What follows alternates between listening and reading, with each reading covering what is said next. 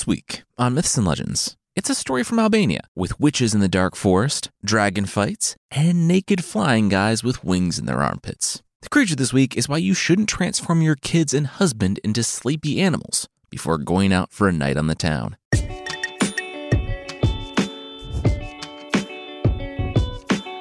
This is Myths and Legends, episode 242, Two Roads.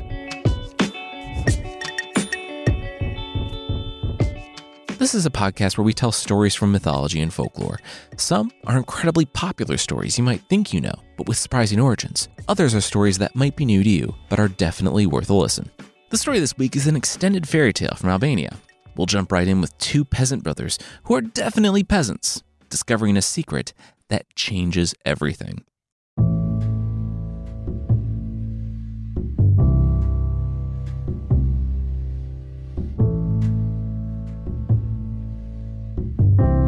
Honda waited until his father, mother, and brother were asleep before slipping from his bed and stealing his way across the family's house in the dark.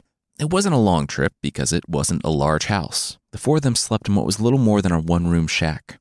His mother and father always talked about Honda and his twin, Jeremy, as if they were a miracle. That Sokol, his father, had been out fishing one day in the winter and yanked the ketchup from the ice, and it spoke to him, saying that Sokol, the husband, was to eat his body, and his wife the fish's head, and the fins and tail the family's mare, and to bury the entrails in the garden. That always seemed like a terrible dinner for anyone but the dad, but Handa supposed that eating magical fish was either a fertility aid or maybe an aphrodisiac. He didn't want to think about it, but 9 months later, he and his brother were born. Theirs had been a happy childhood, but there was always something about the parents that eluded the boys. They barely spoke of the years, the lifetime they had before this family, saying that they had lived on this plot for generations, but none of the neighbors remembered them being there for more than 15 years. When Honda asked them, something was up, and Honda was going to find out what. He dug through his parents' chest. He found clothes, the family's savings account, like 10 gold coins, and a few other trinkets. Honda sighed. Maybe that's all his life was. He was starting to put everything back in the chest when he realized something. The space on the inside didn't match the space on the outside. This thing had a false bottom. Honda piled everything back out, pressing on the bottom, and one side popped up. Honda shined the lantern on the contents of the chest, items that would change how he saw his parents forever.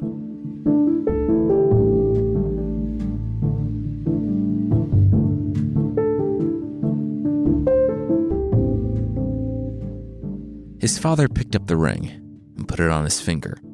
A golden ring with a diamond that could buy the entire village, and he grasped the silver sword. He cast a forlorn look on the painting, the one with a younger version of himself and the boy's mother. It was true. He and their mother were a king and a queen, but when their enemies fomented revolt, when all was lost, they fled. They came here to be farmers. No one knew of their past, and no one ever would. They only had 3 things of value: the ring, the sword, and the horse they rode to safety. The day of the boy's birth, the horse also had 2 foals.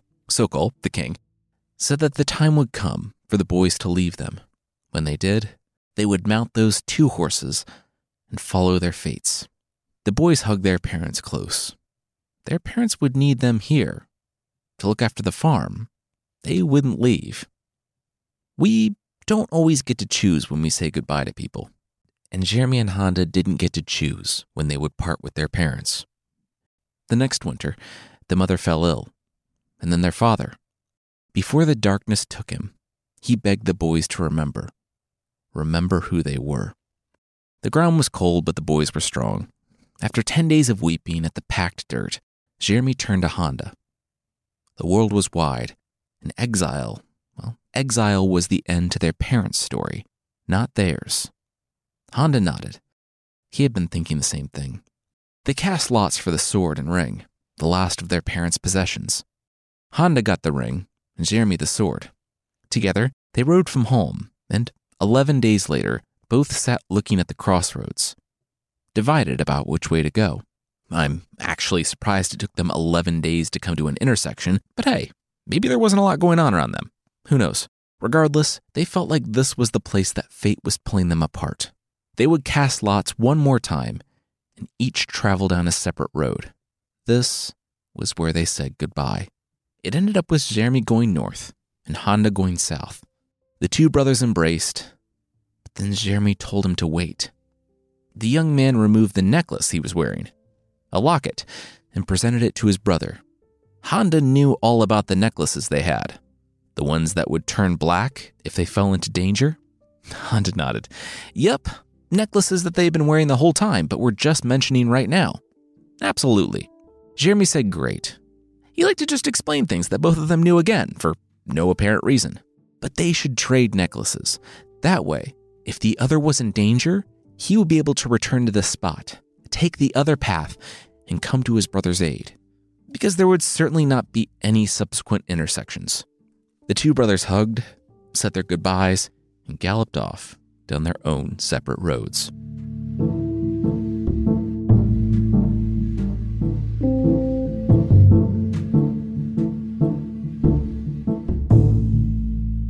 Five days later, the road was out. Jeremy trotted up on his horse. Part of the road traveling along a cliff face had collapsed, and he looked down, seeing a hand poking out from underneath a pile of rocks. Aw.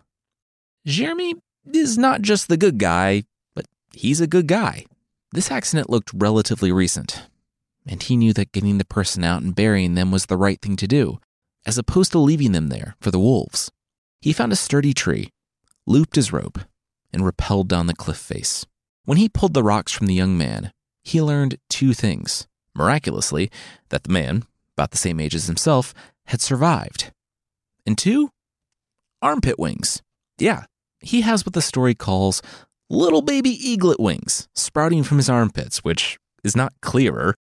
Jeremy was just as confused as I was about that. He threw the stranger over his shoulder and climbed back up. Zeph, that was the man's name, lived. And Jeremy clothed him, and they never talked about the armpit wings. And they had time to get around to it, because Jeremy, knowing how far they were out in the wilderness, helped Zeph recover. I mean, I don't know if whatever was producing the armpit wings had any effect on recovery time, but I can't imagine it was anything shorter than months out in the wilderness. When Zeph was walking again, he couldn't thank Jeremy enough, and having just made it out of one medically risky event, decided to go double or nothing. Don't try this at home for so many reasons we now know, but the two decided to become blood brothers. They both cut their arms, mingled it, and then drank it, because, sure. Zeph had one parting word for Jeremy. If, at any point, Jeremy should need aid, even if it should cost Zeph's life, Jeremy need only place 3 fires 2 yards apart, stand in the middle, and yell 3 times, "Oh, Zeph, son of Shakir," and Zeph would be with him. Jeremy thanked his friend and watched as Zeph strode off up the mountain. Zeph was also getting naked as he did so. Weird. 3 weeks later, over mountains and through valleys, Jeremy came to his first city, or thought he did. It was different. He was able to trot in through the main gate. It was left completely open. There wasn't a soul on any of the streets, and through closed and barred doors and windows, he heard wailing. Eventually, Jeremy found an inn which wasn't barred shut. That's pretty bad for business. The owner, tears streaming down his beard, took Jeremy's horse to the stable. Jeremy looked at all the other patrons in the inn, weeping as they ate their bread and sipped their wine, and said, maybe a weird question, but what's the deal with all this? Someone shouted from the crowd that they were in mourning for the royal princess, Bardakuka, who was to die tomorrow. Jeremy said that, that's sad, he guessed. They were all taking it pretty hard for people who likely didn't have any personal stake in it, but sorry, how long had she been sick? The old man looked up, his bloodshot eyes meeting Jeremy. Sick. She wasn't sick. She was to be given to the Kuchedra. Kuchedra, the people in the inn whispered in unison. Jeremy was surprised by the whisper, but turned back to the innkeeper. Okay. Supplementary question. What's the Kuchedra? Kuchedra. The patrons, again, whispered in terrified unison. The Kuchedra was, surprise, surprise, a monster. It begins life as a small worm in a dark cave, but every 50 years, if not seen by the human eye, it changes into a more terrible shape. At 200 years, it becomes the Kuchedra. It's then of monstrous size, filled with poison so that its breath kills birds, and the yellow foam it spits strikes anything dead. Theirs in particular was the size of 40 oxen. It has the form like a woman, gray skin like willow bark, quote, breasts that hang to its knees and hair it whips around like snakes. Not that she went full Gorgon and the hair was snakes, but that she whips them around like snakes. The Kuchedra is older than the cypress trees and more dreaded than an army of lions. It was scary not only because of her size and the lion stuff, but because, to keep from laying waste to the town with her terrible breath, they had to give a maiden to the beast, to be eaten once every month. The king proposed a lottery, where all the young women in the city would participate, and he entered his daughter's name into the mix as a show of good faith. Almost instantly regretting that decision, the very next month, his daughter, the princess, was chosen. Jeremy asked if no hero had tried to kill the monster. The people shrugged. Sure, yeah. A lot of heroes went to attack the Kuchedra, but none returned. Her lair was piled high with the bones of heroes. Or they just saw her and her breath that could kill birds and noped on out of there. No one was really sure because no one had actually seen the lair and returned. That's because, according to the legend, no one could destroy the Kuchedra, but the Drog. Jeremy said, okay, Hillbite. What's a Drog? A Drog. It's a guy with wings in his armpits. Jeremy gasped. He knew a guy like that.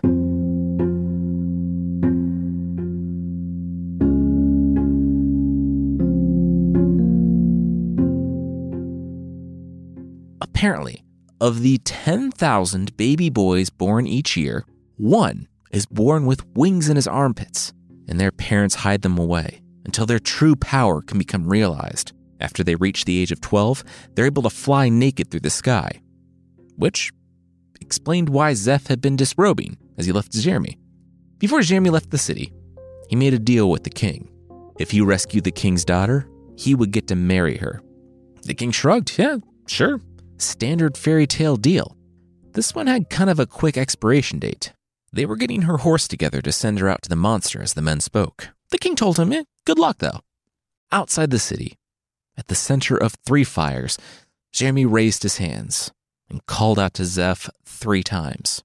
Before he could finish his 3rd Shakir, thunder struck and his friend landed next to him. Jeremy glanced at his friend. Great to see Zeph again. He was seeing a lot more of Zeph right now.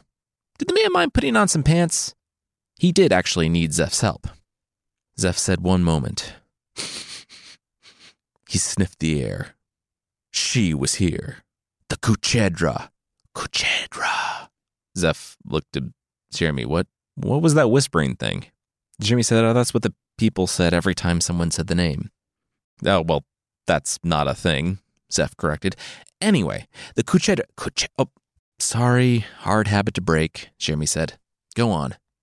Zeph said that the monster was the sworn enemy of the Drog, and even though the Drog could kill the thing, he couldn't do it alone. He would summon all of his fellow armpit wing babies. They were, I guess, grown-ups now, and they would descend on the monster like a nude, armpit-winged cavalry. His friend, though, would get to make good on his promise to the king, and Zeph would let Jeremy strike the killing blow, rescuing his wife-to-be. With that, Zeph raised his arms. His little winglets flapped, and he fluttered up to the sky.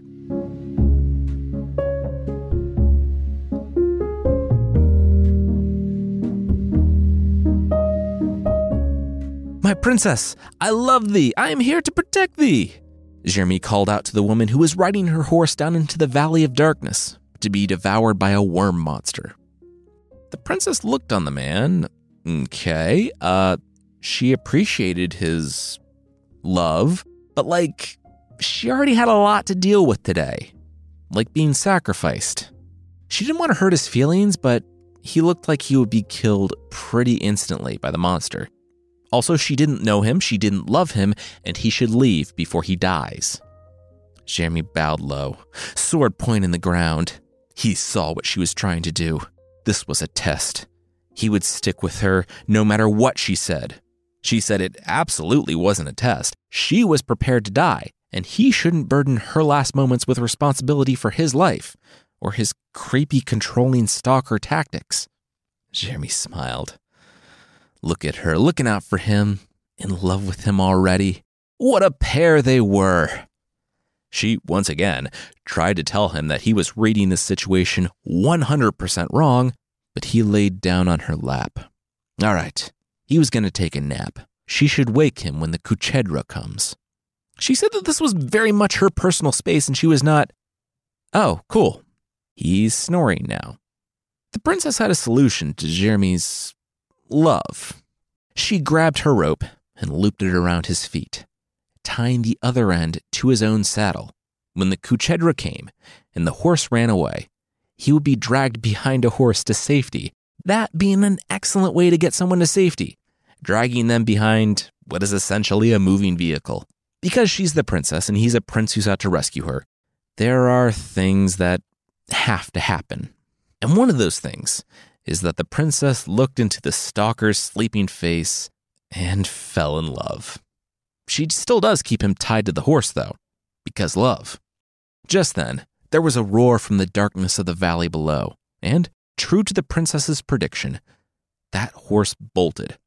Jeremy snapped awake when the rope attaching him to his horse became taut, and he flew off, feet first, after the horse, leaving the princess alone to face the barn-sized beast.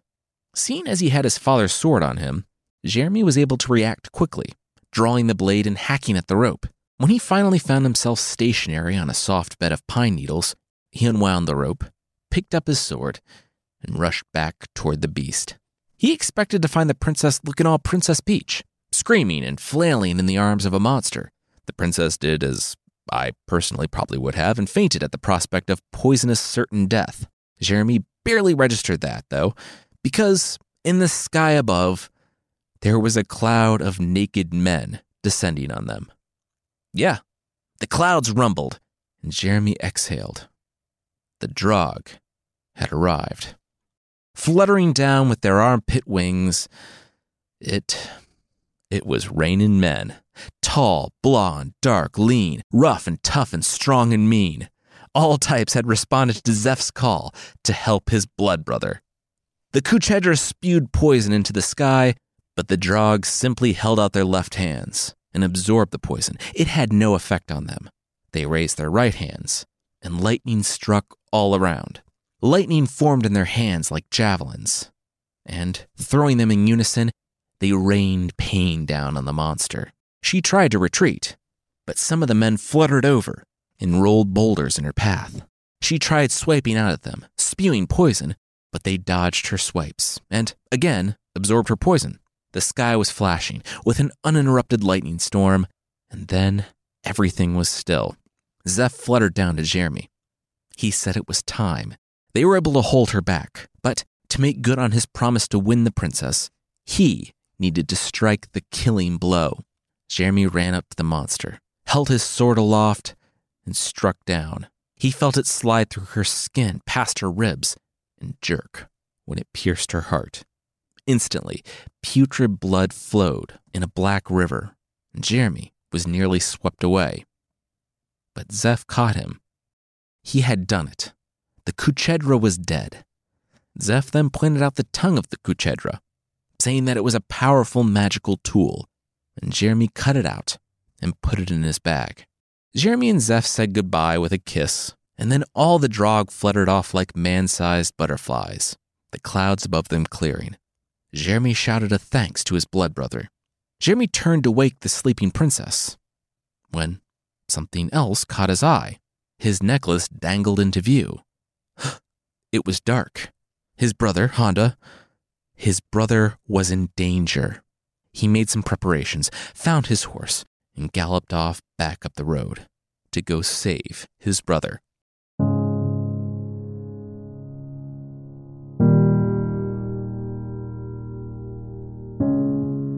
We'll follow Honda into the dark forest, but that will be right after this.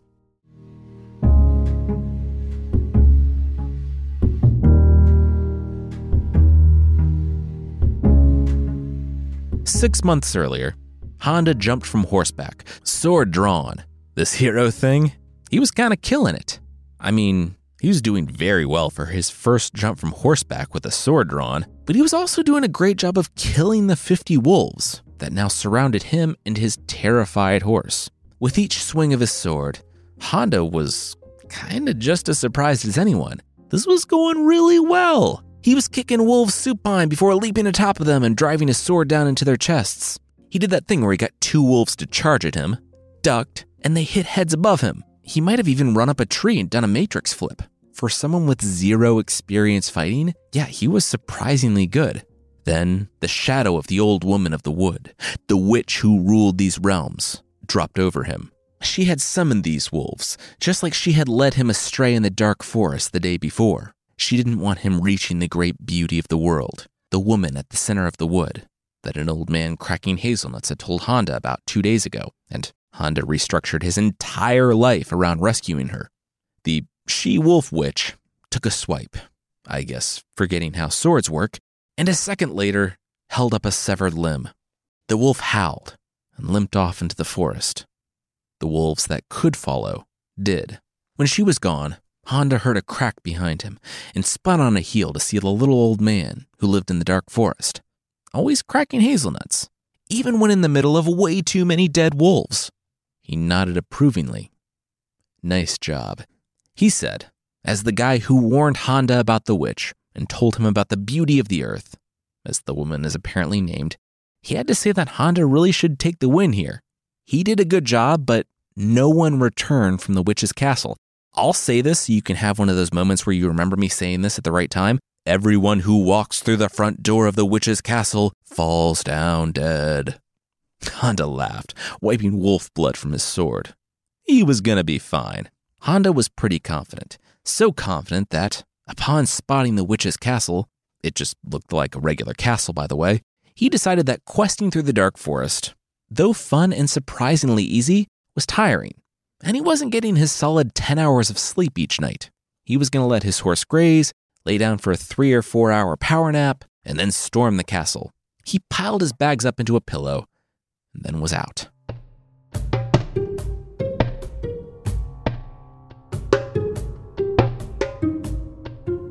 A few minutes earlier, Beautiful of the Earth, we'll just call her Beauty from now on, ran to the witch, bloodstains streaking down her cloak. What happened? The witch straightened up. She was out carving some wood in the forest, like whittling, and wouldn't you know it, the knife slipped. Beauty inspected the wound. Slipped and cut off her hand? The witch glowered and looked out to the forest surrounding her castle. Yes, and she would have her revenge on that knife. Her hand would regrow in 6 months or so. Beauty gestured to the courtyard full of statues. Well, it looked like the witch's hobby of carving young men in battle poses out of stone would have to take a break then, right? The witch, shaking herself from her brooding stare out into the forest, said, "Oh, yep, that was definitely where those came from." She definitely hadn't committed her golden years to keeping strange men from carrying the girl off. Beauty absentmindedly followed the witch's gaze to where she had been looking, and then a little farther out, what was that? The witch squinted. What was what? Beauty was racing to the top of the wall to take a look. She spotted Honda, of course, and was instantly smitten. The witch shook her head seriously. All right. She would go invite the man in. When Beauty looked at the witch walking out to Honda, it's, "Hey, why are you... Can you change your form?" Beauty asked. The witch shook her now much younger-looking head. "No, it's a trick of the light." "It's daylight? It's like noon," Beauty said. But the witch ignored her and shook Honda awake, and then shook him again. Seriously, this was the guy she couldn't kill. She kicked him in the ribs, and he yawned. Oh, hey, what's up? What's up is that the old woman of the wood has invited you into her castle. It's super nice. She made mini quiches, continental breakfast and everything. Cookies? Honda asked, narrowing his eyes. The witch in the guise of a serving girl sighed and rolled her eyes at the same time. Cookies, sure. Glory to thy mouth, Honda declared. I accept. Glory to thy mouth? Is that something people say, or is it just mistranslated? Doesn't matter. Please come with me right through the front door. Honda stopped. Through the front door. Why did he feel like there was something he was supposed to remember at this moment? Then he recalled the words of the helpful man who was always cracking hazelnuts. Everyone who walks through the front door of the witch's castle falls down dead. The serving girl, aka witch, turned around when she didn't hear footsteps behind her. Honda was mounting his horse. What are you doing? Honda pointed to the castle. That wall of yours? I'ma jump it. Jump it? It's a castle wall. Just walk through the front door. The serving girl was growing more panicked. Nah, I'ma jump it. Magical horse I got from my dad's magical horse, I think. Rules haven't really been spelled out. Here's hoping she can jump 20 feet straight up in the air. If it was like an Olympic event, the horse would have 100% cleared the bar. Wouldn't have even moved when the hair on the horse's tail or Honda's cloak touched it. But they did touch the wall, and the witch had some defenses in place against any men who tried to scale her walls. When Honda and the horse thudded to the ground, they were stone as well. Beauty stood there shocked. Wait, are all these guys real? It was about this time on Jeremy's quest that he was palling around, helping Zeph heal up like 10 miles away. The excellent brother that he was, he wouldn't notice that his locket had gone dark for like 5 more months.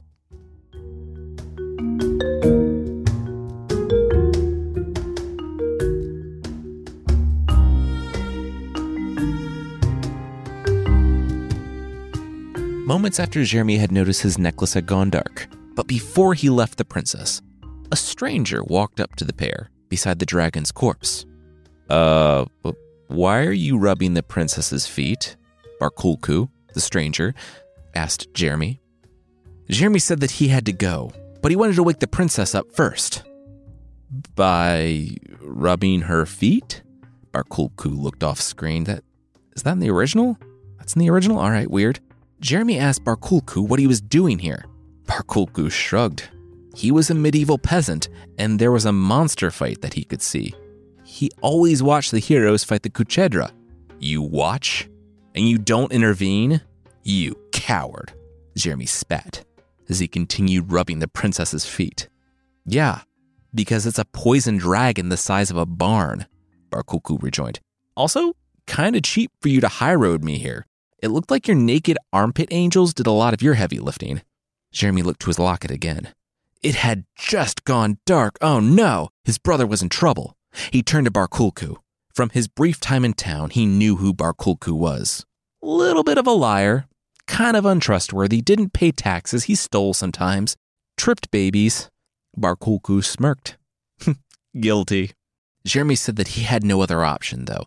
Would Barkulku stay with the princess until she awoke and then help her back to town? Tell the king that Jeremy had killed the monster and that he would take the deal and marry the princess?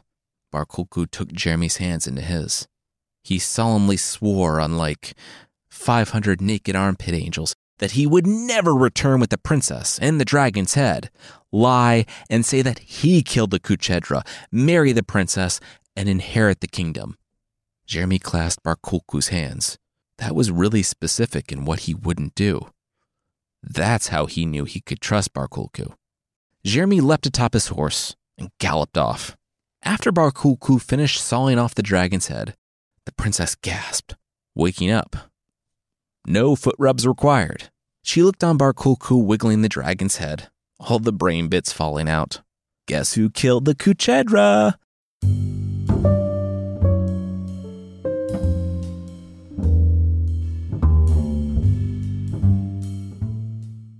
You'll learn that, surprise, you definitely shouldn't entrust your dragon head to a known liar, but that will be right after this.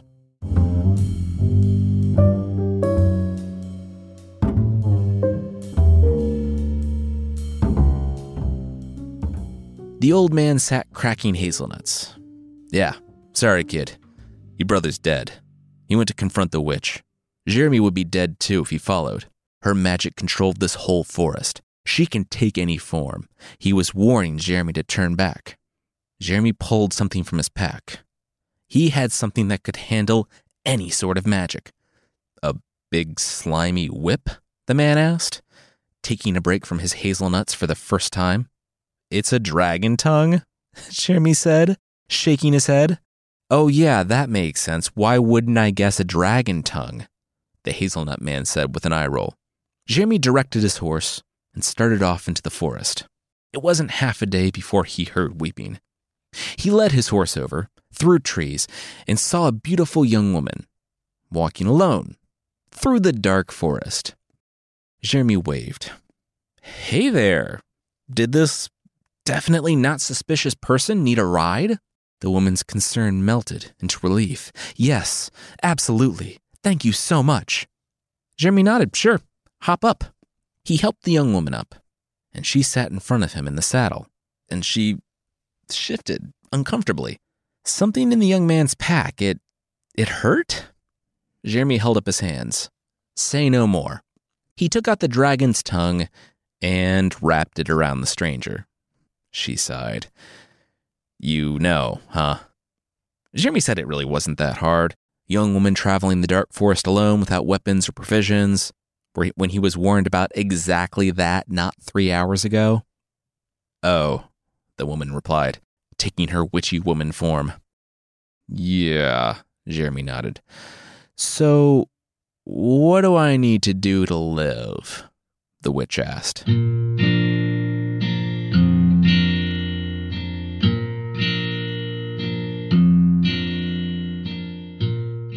The men in the witch's courtyard unfroze. Some screamed and finished slicing downward with their swords.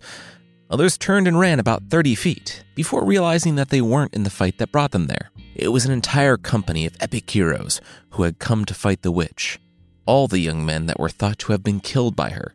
Oh my gosh, we made the jump, Honda said when he was unfrozen. Oh, hey bro.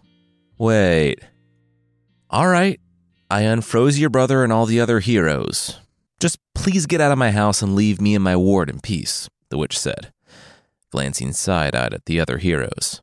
Some had been there for 100 years or more, frozen, and their type got a little stabby in the presence of evil. But they wouldn't be leaving the witch and the young woman she was protecting, because beauty flew to Honda.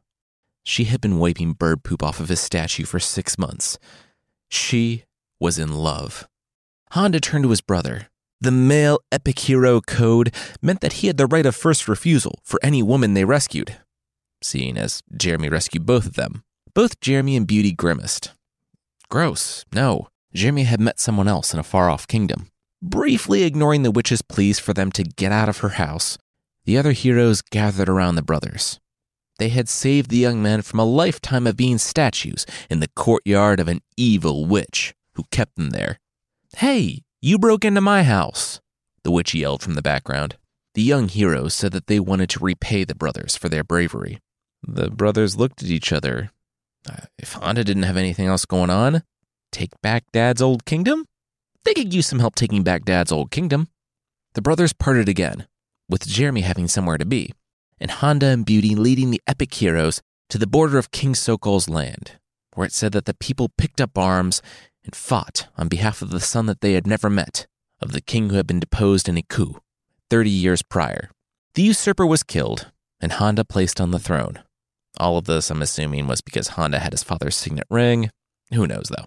Jeremy returned to the kingdom of the Kuchedra to learn something that shouldn't have been remotely shocking.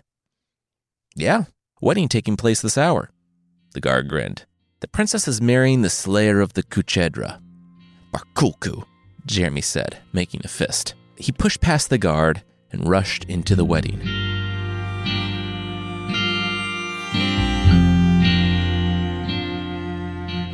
He really did time it perfectly. He hit it right when they were asking if anyone objected or had a reason why these two should not be wed, and yeah, the man with a slimy whip in the back seemed to have something to say. Bar Kulku swallowed hard. Coward? That man was a coward who ran away while he stepped in and killed the Kuchedra? Kuchedra, the audience whispered. The king stepped up. Yeah, Jeremy had some nerve, running away and leaving his daughter to die after the king willingly gave up his daughter to die. What? I didn't run. All right, we're going to finish this up really quickly. Can we go get the Kuchedra's head? Jeremy asked. It's right out there in the courtyard on a stake. He had something to show everyone.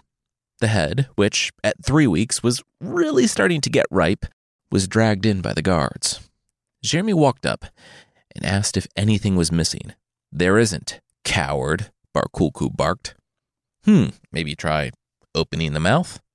They pried open the mouth, and Jeremy placed his equally nasty belt/whip inside. He said that he had cut the rope on the back of the horse and returned to slay the Kuchedra, and with the help of naked armpit angels that it would take too long to explain, he was successful. His magical necklace changed colors, also would take too long to explain, and so he entrusted everything to Bar Kulku to help the princess return safely. Turned out the man took credit for everything, just like he said he wouldn't. In the very original, which I couldn't find a translation of, the pair reportedly settled it in combat for all to see. While this is dramatic, I feel like it takes our current character to a vengeful, bloodthirsty place, even if it is technically justice. We'll just go with the translation I found that said the king had Bar Kulku executed and mounted his head on a spike next to the Kuchedras in the courtyard. Jeremy and the princess were married.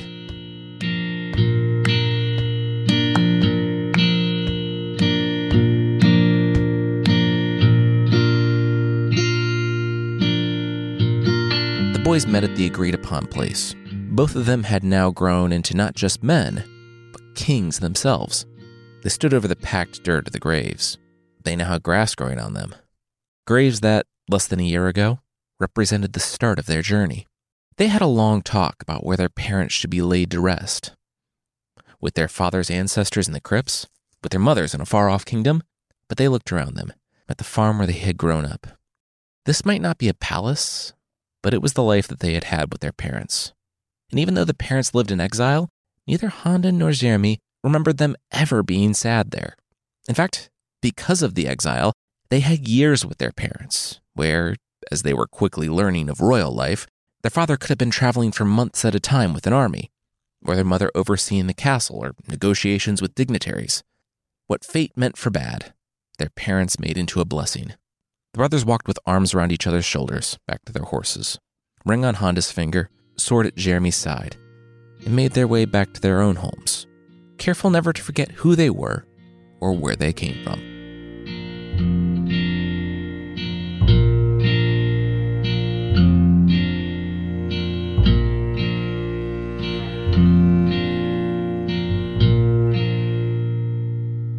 Next week, we're back in the Arthurian legends, where Guinevere learns a dark secret about her family's past, one that will have repercussions for all of Great Britain. If you'd like to support the show, there's still a membership thing on the site. And for way less than the price of Black Widow spider venom that you can apparently buy online for research, I'm assuming research in your supervillain lab or something, you can get extra episodes and ad-free versions of the show that, sadly, won't jumpstart your career in mad science. Check out support.mythpodcast.com for more info on the membership.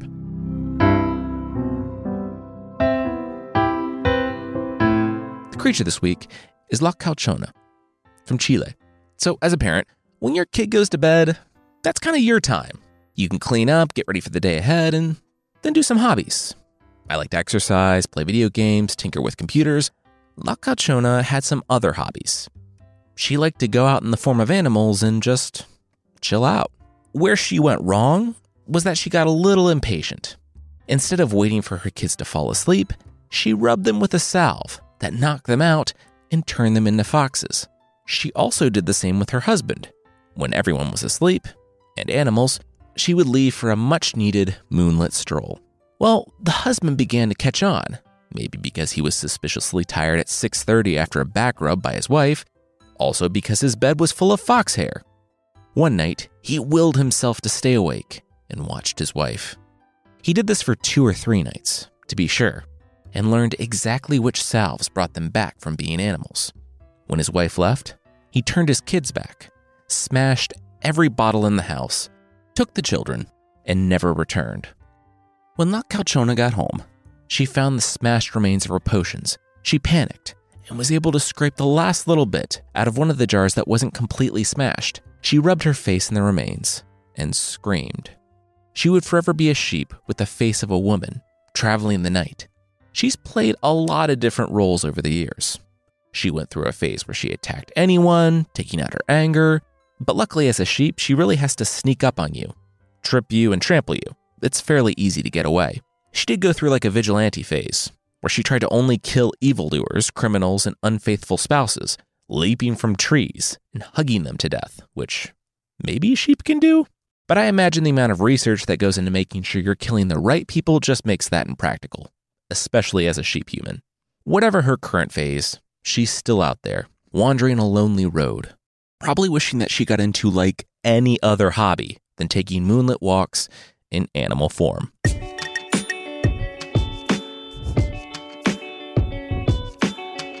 That's it for this week. Myths and Legends is by Jason and Carissa Weiser. Our theme song is by Broke for Free, and the Creature of the Week music is by Steve Combs. Thank you so much for listening, and we'll see you next time.